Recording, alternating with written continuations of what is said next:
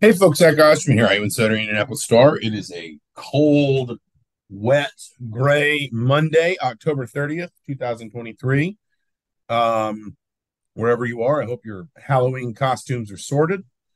I will be going as a sleep deprived father of two, possibly holding a mug of apple cider that has been spiced with something more. We shall see. Uh, With me is Zion Brown. Zion, talking in particular today, we're going to focus on Indiana's exhibition opener yesterday afternoon. You were on the mic for that, if I'm not mistaken. Uh, Yep. I was up on what J.D. Campbell lovingly calls Fisher Row. Indiana 74, UIndy 52. A game of two halves, certainly. And I think it's fair to say, just to kind of start at the beginning and work through it, it, it felt probably a little bit like we should have expected it to feel in that first half. Disjointed offensively. I thought very good defensively, but disjointed offensively. A lot of guys still figuring out new roles. Almost to an extent to which I recognize that half these guys didn't play with Trace Jackson Davis or Race Thompson or Jalen Hood-Schifino, but almost a sense of guys just not sort of knowing who should get the ball where, and where, like who's going to get the basket and how. Basically, they just kind of had to figure out, just sort of feel their way through just a brand new offense in a lot of ways. Yeah, and if there's one play I think of, it's the play in the first half where Xavier Johnson comes up with the steal. It's like a 3-on-1 fast break. I can't remember who was to his right, but basically Mackenzie Mbako was wide open to his left, and Mbako kind of fades out to the corner, wanting to shoot a corner three on this break. Xavier Johnson throws it towards the hoop, wanted him to just cut inside for the layup, and it goes out of bounds for a turnover on a play that should have been an easy 2 points, probably. A play like that where it's just like the communication, the synergy with each other just isn't quite there yet. And I agree. A lot of times in that first half, when they didn't get out in the break that much, you felt like, okay, they don't know who's supposed to be the guy, who they really want to get the ball in certain spots. But eventually it all came together. But like you said, I think it should have been expected. Not that they should have been down two necessarily. They missed a lot of bunnies in the first half, but it should have been expected that they looked rough a bit offensively, not knowing exactly, what to do and who should be kind of the main guys. I think I said in my insider afterward that the universal chest tapping signal for my bad got about as much use as any individual play call Yeah. in that first half. I mean, if you just kind of parse through the first half box score, and I'm a little bit, Indiana was only 17 of 33 on layups. Unfortunately, that's the box score doesn't break up that stat by halves. For whatever reason, it breaks up everything else. Um, but I mean, Kalel Ware was 1 for 5, Trey Galloway was 1 for 4, Mackenzie Mbaka was 2 for 5. It felt at times, I think Ware and certainly Galloway were probably making like trying to almost, doing the thing where you make the shot more difficult than it needs to be. They didn't make any threes in the first half. They only shot four, as you talk about. 10 of 31, and a lot of that was around the rim. And so, to your point, you would imagine that in a month, when this team's got his game legs underneath it, more of those go in, and maybe in a game like this, it's something more like 37-27, 38-27 at halftime, something like that. And it's also worth saying, and I feel like we say this a lot, but I mean, there are teams on Indiana's regular season schedule that probably aren't as good as Indianapolis. Yeah. And I said that on the broadcast yesterday. I said, this is a UIndy team that was top 10 all of last year. They'll probably be top 10 in Division Two for most of this season. Like that is better than some of the lower level teams that IU is going to play this year. a team that, in some respects, and I don't know exactly how many returners they have, but I know they've got a comfortable amount of production returning from last year. Um, is going to know a lot more what it's about than Indiana is in a game like this. UIndy's not coming into this game trying to figure out, if its identity works, or if it, the stuff that it's been working on all preseason, there's no doubt there, essentially. I think I want to say discouraging. I think that the thing that you can certainly, look at from Indiana's perspective, number one, we once again confront this question of 3-point shooting, and that's something that's just going to have to bear itself out over time. I did think it was, noticeable that for how good Indiana looked defensively, And how, I mean, just how much, and we'll talk more about it in a second, but how much longer and more athletic and sometimes even laterally quicker Indiana looked. There still wasn't a huge rebounding advantage. I think it was 23-22. Now, UIndy got 5 offensive rebounds and missed 13 threes. So sometimes that skews it a little bit. Indy was kind of chucking a little bit, and sometimes that'll lead to some long rebounds. That'll lead to, just a little bit more kind of 50-50 caroms. But, it for a team that quietly, we talked so much about Indiana's, the individual skills or the individual skill Indiana had rebounding basketball last year. But if you look at where Indiana wound up, they were 197th in opponent offensive rebounding or an offensive rebounding percentage. They were 205th in opponent offensive rebounding percentage. They were not an elite rebounding team for how good a couple of your players are individually rebounding the basketball. And given how much, again, that length, Indiana's ability to fill passing lanes, to jump passing lanes, to smother guys, like how much more Indiana could gamble on closeouts at times in that game because guys were just so much longer. Like the reach and the ability to contest from further away was so much more pronounced. It did surprise me that you didn't see Indiana maybe clearing the boards quite as consistently as I thought they might. Yeah, that's a good point. And look at the first half stats. UIndy was led by Julian Steinfeld on the rebounding glass. He's a 7-footer, so at least you could say he's a big guy, a guy that has D1 size.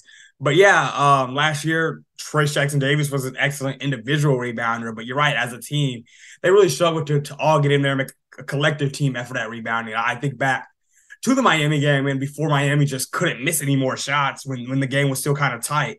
The reason IU found itself down is because there were a lot of second chances for the Hurricanes in that game. So for IU this year, it has to be a collective effort. It has to be a 1 through 5 sort of thing. I think Xavier Johnson is one of the better guard rebounders you'll find, so that'll help, I think, going forward. But that's certainly something that you have to say, okay, defensively, to end more possessions, to play better defense, you have to finish those possessions with rebounds. And like you said, only a one rebound difference in the first half is not what you would like to see. And it is tricky, I'll acknowledge. I mean, UIndy takes 59 shots yesterday. The final book only classifies 11 of them as layups. And I think sometimes what happened to Indiana, in fairness to Indiana last season, was Indiana's rim defense was so good and teams were so disinterested in trying to get to the rim because they understood Trayce Jackson-Davis and Race Thompson could contest well without fouling, that they took a lot of jumpers. And again, the more, the more jumpers you take, the more susceptible you're going to be at times to long rebounds. But it still felt like, especially in that first half, and we'll talk about the second half in a minute because it is pronounced to me how different, not just that Indiana was a lot better in the second half, but why Indiana was better and how Indiana was better. It also felt to me at times like just anecdotally, I saw two guys trying to stand in the same spot for a rebound. You can crash the boards in a way that is structured, especially if you are going to run the floor. If the goal is basically to run off of misses, not just get the rebound, get it down the floor, set up and run your offense, but genuinely break off of misses. You can be structured and tactical about basically who crashes from where to secure rebounds. And I felt like I saw, you just almost see like these gaps on the floor where the ball would kind of go somewhere and there wouldn't even be a player at all standing there. But you'd look over and you'd see two Indiana players kind of trying to stand in the same spot, jostling for the rebound or whatever it is. It did feel, again, a little bit like, and I might be guilty a little bit of confirmation bias here too. It did feel a little bit like Indiana still sort of figuring out, okay, I'm supposed to be here, you're supposed to be there. The stuff that should be instinctive by, let's say, New Year's, but for the first couple months of this season is probably going to take some getting used to. Yeah, I think that's a part of it. You mentioned kind of the long rebounds. On those, like you said, there felt like there were some gaps. On those, you almost want to play like create your own little arc as far as rebounding goes, like from the free throw line out to make sure you can get those long rebounds and that they don't turn into offensive rebounds. So that's just some communication things that have to shore up. And they'll probably won't play a lot of teams that shoot as many threes as UIndy did. UIndy just kind of got a bunch up, mainly because I don't think they were all that comfortable inside. So they were getting them up. And I think when you play a team that is maybe more comfortable driving inside, that makes it easier to get rebounds. So, I'm not hitting the panic button on that quite yet, but it is something to watch after the way last year went, where you talked about it. They were an average or even a below average rebounding team on the season. Moving to the second half, and then we'll talk about some individual performances. I think the second half is, if you have concerns about the first half, and I understand where they come from, the second half should, I think, on the turnabout, make you feel very good about what, this team's potential might be. Indiana outscores UIndy 49-25 in the second half. So they're actually good in the first half, even better in the second half defensively, at least by the numbers. But I think it's also, individual performances. You've got 5 different players with multiple assists in that second half. Mackenzie Mbako's got 9 points and 5 rebounds. Kalel Ware is 5 of 5 from the floor, 12 points. You spread the scoring out a little bit. Anthony Walker, I thought, looked good against the zone in that second half. Mike Woodson kind of talked about that post game. And then you talk about just the total, 32 points in the paint, asserting yourself a little compared to only 18 in the first half, asserting your size advantage there, which, listen, I get it's UIndy, I get it's a Division II team, but Indiana's going to have a size advantage from a lot of teams this year. They sure are. Yeah. You have to be able to make that play to some extent.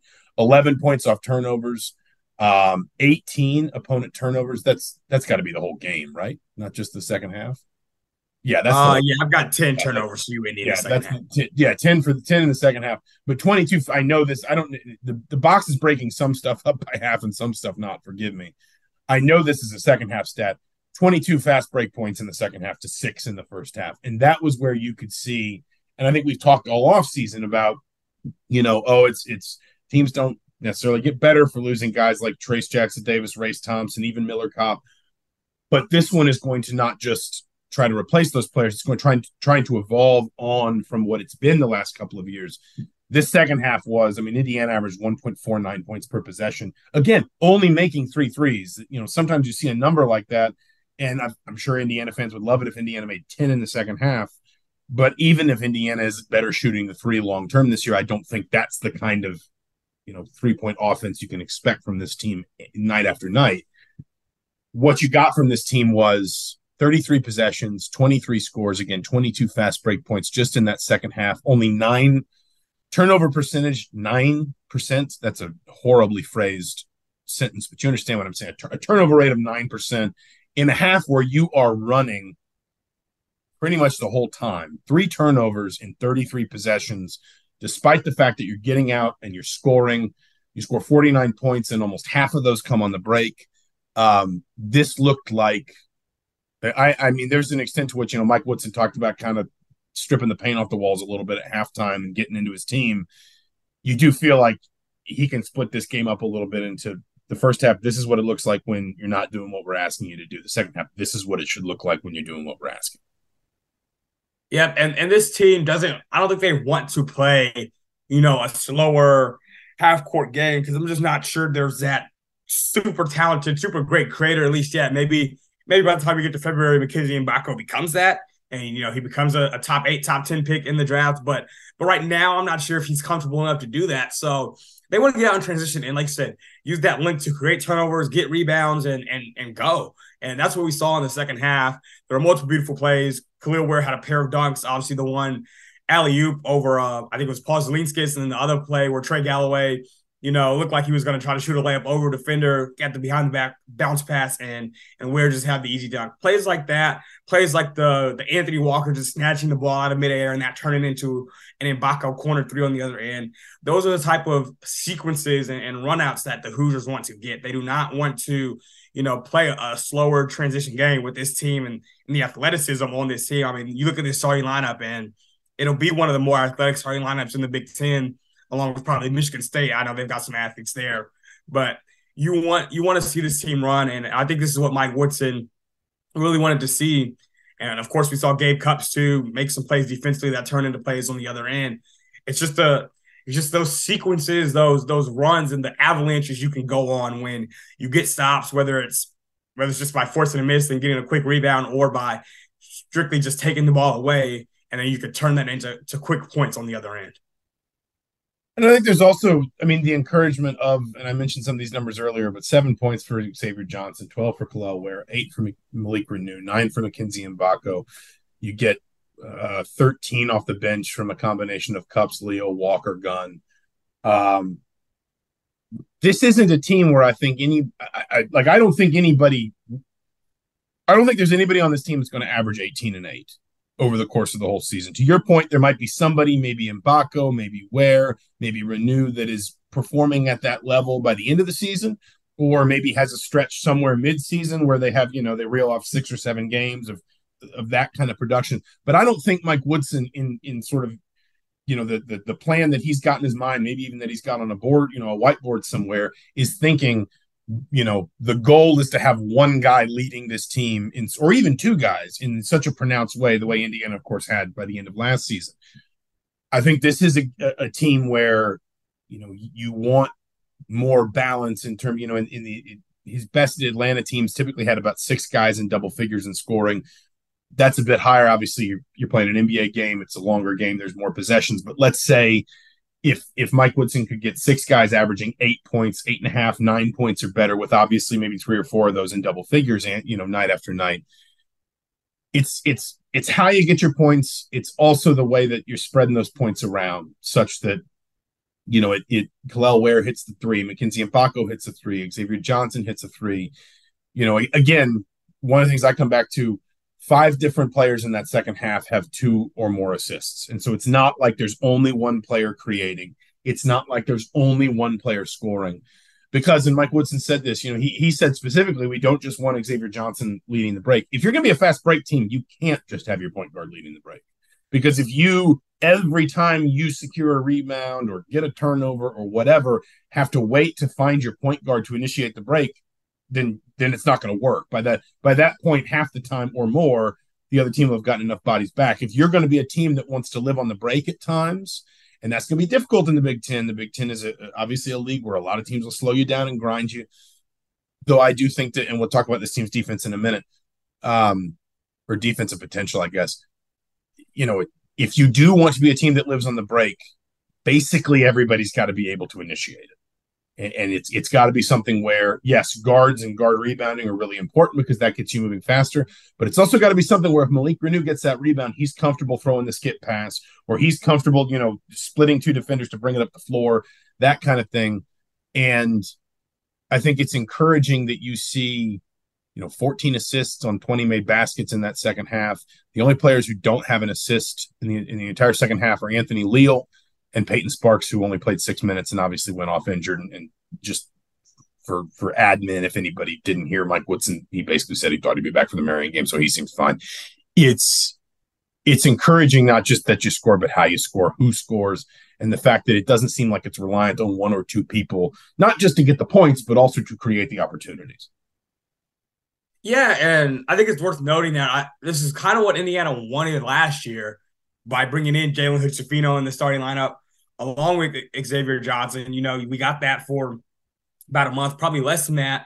Hood-Schifino missed a few games with a back injury. He comes back. The first game he's back is that Kansas game, and Xavier Johnson suffers his foot fracture that leaves him out for the rest of the year. But in a couple of those November warm-up games, in the North Carolina game, we saw, okay, this is what happens when you have multiple guys that can bring the ball up the floor.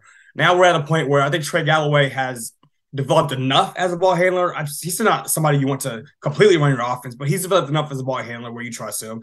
Of course, X is back, and Kinsey Mbako is somebody who is very comfortable bringing the ball up. So at any given time, you can have those 3 guys. Gabe Cupps, of course, is a point guard that can do it. And so that, like you said, it creates opportunities. You can't be a great fast break team with only one person you believe in to run it. And so now if you have 3 or 4 that you can believe in, you mentioned Malik Renew wants to bring it up a little bit more this year. We'll see how often he actually gets to do that. But when you have those guys that can bring it up, you have those big targets like Ware, like Renew, like Sparks that can run the court. It makes it hard to stop when you are getting stops, securing the ball and going quickly. So I think that's how this team wants to play. They don't want it to be something where they have to run a set every single time of the court to get a bucket. They want to play with more of a flow and just more of a feel for find somebody who's open quickly. And I think we saw it in the last 10 or 15 minutes of this game yesterday that, when they play like that, you see a lot of buckets. You see a lot of fun basketball. And I think The other thing I would, and this leads into maybe some individual performances, or at very least just sort of like, I guess, individual, what individuals can bring to this team, because we're going to have to figure out, fans are going to have to figure this team out a little bit, just as they sort of figure themselves out. It's going to be an ongoing process.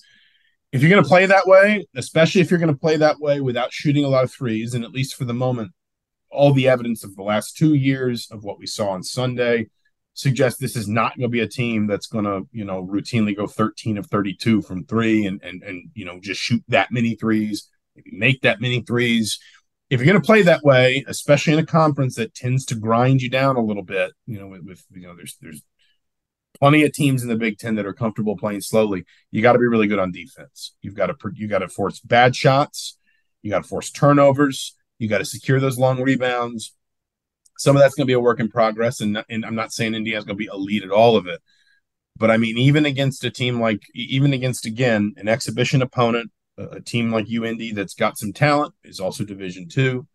I thought it was pronounced when you saw Kalel Ware, Mackenzie Mbako, Anthony Walker, even guys that are back. I mean, CJ Gunn. You could see how he looked better, I thought, defensively last year than you'd expect from the average freshman, especially a guy who maybe wasn't coming in with, just absolutely elite tools to begin with. But I think an understanding of how to use his length, his quickness, his wingspan. Malik Renew, I mean, he commits 3 fouls in the second half, but obviously, you didn't see some of those sort of like ticky-tack fouls that would get him into trouble. The fouls that he talked about in the offseason, the fouls that are basically born of him just getting tired. You didn't see that kind of stuff in this game. It's only one exhibition, and it's obviously not an opponent at the level that Indiana is going to have to beat to realize its bigger ambitions this season. But for a first game, I thought this team showed tremendous individual and collective potential defensively. Yeah, I thought the defense was pretty good from the jump, honestly. We saw great ball pressure from the three main guards, Xavier Johnson, Trey Galloway, and Gabe Cupps. Kalel Ware, for a guy that was talked about as having motor issues and kind of could be disengaged on the defensive end sometimes, especially in that first half. He had those 3 blocks and deterred a couple other shots. So I thought the defense was really good for most of the game. Anthony Walker defended well. That's pretty much what IU brought him on for, kind of replacing that Jordan Geronimo role.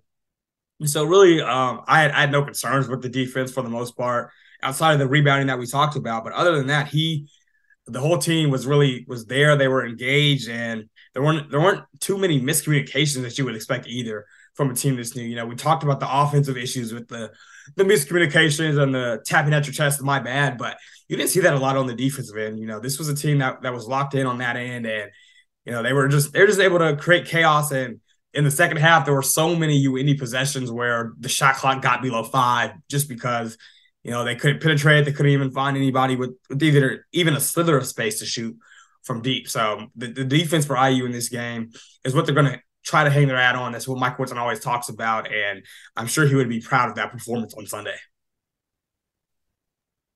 And I think you're also just you see some of the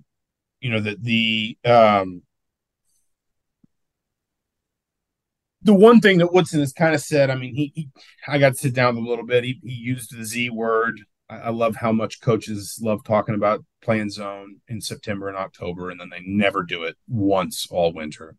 That's a Tom Izzo special. But he did talk about pressing a little bit more. But the thing is, like, Woodson's kind of talked about all off season. Offensively, we're going to be different. That wasn't the offense I'd ever run before. We're going to look differently. All this, we're going to, we've got kind of different players, different skill sets, yada, yada, yada. But he's always been pretty consistent. The defense is kind of the defense. And yes, maybe he'll junk it up a little bit. Maybe he sees the potential to throw some weird looks at teams at times just to discombobulate them with this group. First of all, if you're an opponent and you're looking at the film, you're looking at Kalel Ware and you're saying, well, if he's, you talk about the concerns about his motor and whatever. If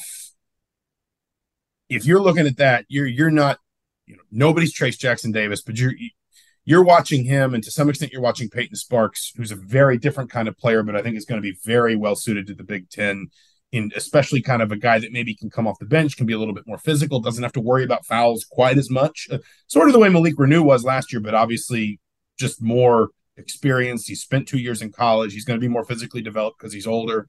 Um, you're looking at that, I think, and you're saying it doesn't feel like Indiana's going to get a lot easier to attack on the interior defensively, which is such a big piece of Mike Woodson's defense is protect the rim and protect basically the 5 feet around the rim so much that teams feel like they've got to start shooting jumpers. Teams feel like they've got to take maybe lower percentage shots from three or even long twos. Teams that feel like they've got to, almost make things harder on themselves with the way they're trying to finish around the rim because they just don't want to have to deal with the long arms and the shot blocking and stuff. And then and they got burned on this a couple times, and that'll happen, if you want to gamble. But I think Indiana is going to be able to gamble more defensively this year because, I mean, the number of times that I saw either Trey Galloway or Mackenzie Mbako overhelp, knowing that if the ball skipped to the other wing for a three, they could get back in time, whether it's because of their quickness or their reach or both. I just think this team is going to be able to cover more ground. I mean, it sounds simplistic, but they're going to be able to be further away from the shooter and still close out effectively than maybe they were at times personnel wise last season. And that is going to allow you to take more of those chances that might lead to some of those runouts that we're talking about, some turnovers and things like that. And I thought, and listen, this is anecdotal. I'm not going to pretend I've gone back and watched all the film, but I thought in particular, you saw Indiana get burned on that a couple times early in the game, but they kept doing it. And UIndy got tired.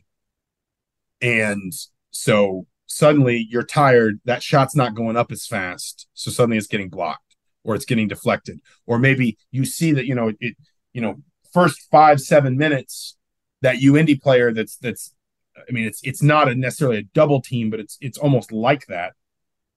Can see I got to skip it over here. He's open, and they make that pass, and it works because they're fresh. Their legs are still underneath them. Their arms aren't tired. They're not worn down. So, okay, it worked then and got you three, but the next 3 times you tried it, it didn't because you were tired. And because suddenly you couldn't make your mind work as fast or your legs didn't get as much lift or whatever it was. I just think this team is going to be able to take more chances because it has so much more length and quickness, potentially, to cover that ground and still possibly create, some turnovers and things. I mean, steals aren't the end all be all of turnovers, but 7 different players just in the second half had a steal in this game. If you look at the final box score, 4 different guys had 2 steals. Xavier Johnson had 2, Mackenzie Mbako had 2, Anthony Walker and CJ Gunn each had 2.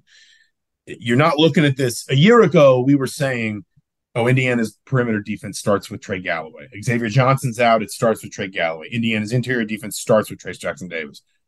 I think this team holistically can be, and it's not there yet, and you wouldn't want it to be on October 29th, but holistically, I think this team can be a lot more disruptive defensively if it can continue to improve. Yeah, and not only is it the length and recovering speed that guys can have when they gamble, but it's the fact that they know that, they've got somebody with a lot of length behind them as well. So, if they get beat gambling, they can recover, turn it around, and, they can almost have those kill switches where somebody behind you picks up the guy you were guarding and you pick up whoever they were guarding and you figure it out from there. So being able to have that length is such a luxury, like you said. And I think they will and should gamble more. As long as the 2 in the backcourt stay healthy, Xavier Johnson and Trey Galloway. It's one of the better perimeter defensive backcourts that we'll see in the Big Ten and maybe in the entire nation. So we've seen what those guys have done when they were both on the court together. Both have gone through these injuries. Trey Galloway had a lot 2 years ago, and of course Johnson with the foot injury last year. But if they can sit on the court and play a lot of minutes together, it'll be hard for the guards to score and really get good looks against them.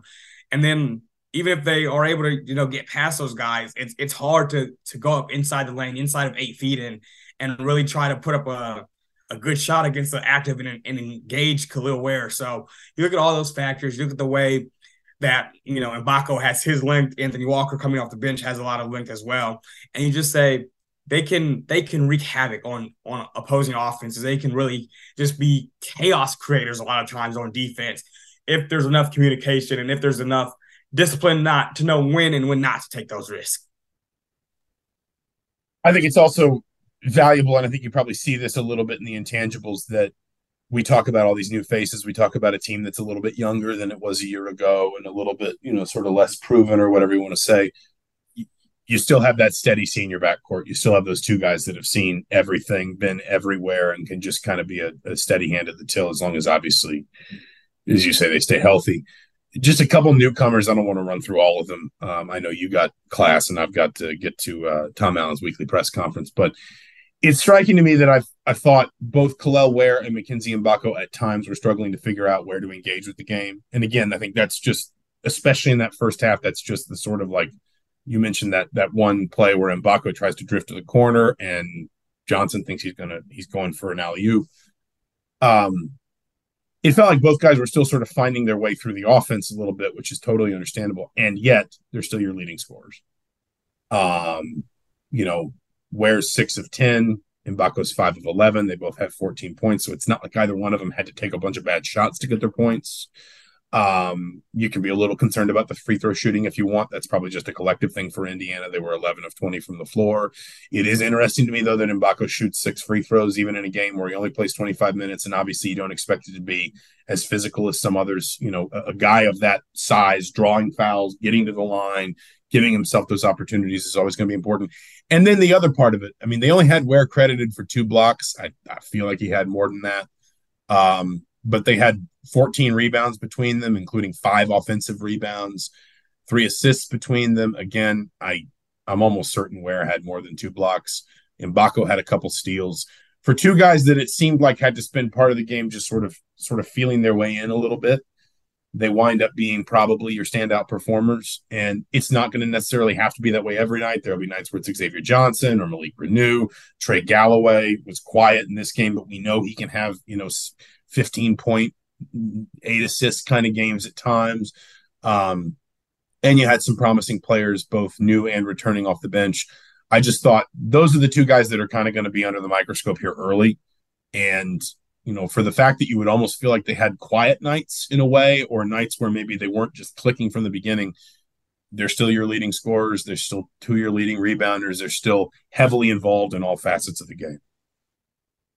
Yeah, it's interesting when you look at the new look front court of Mbako, Renew, and Ware. They combined for 40 of the 74 points in that game, and they were the 3 leading scorers for IU. But yeah, you see Mbako and Ware go for 14 apiece, and like you said, neither of them in the first 10 minutes of the game looked very comfortable offensively. Neither of them, they both kind of missed some bunnies around the rim, and like you said, didn't exactly know where to be at times.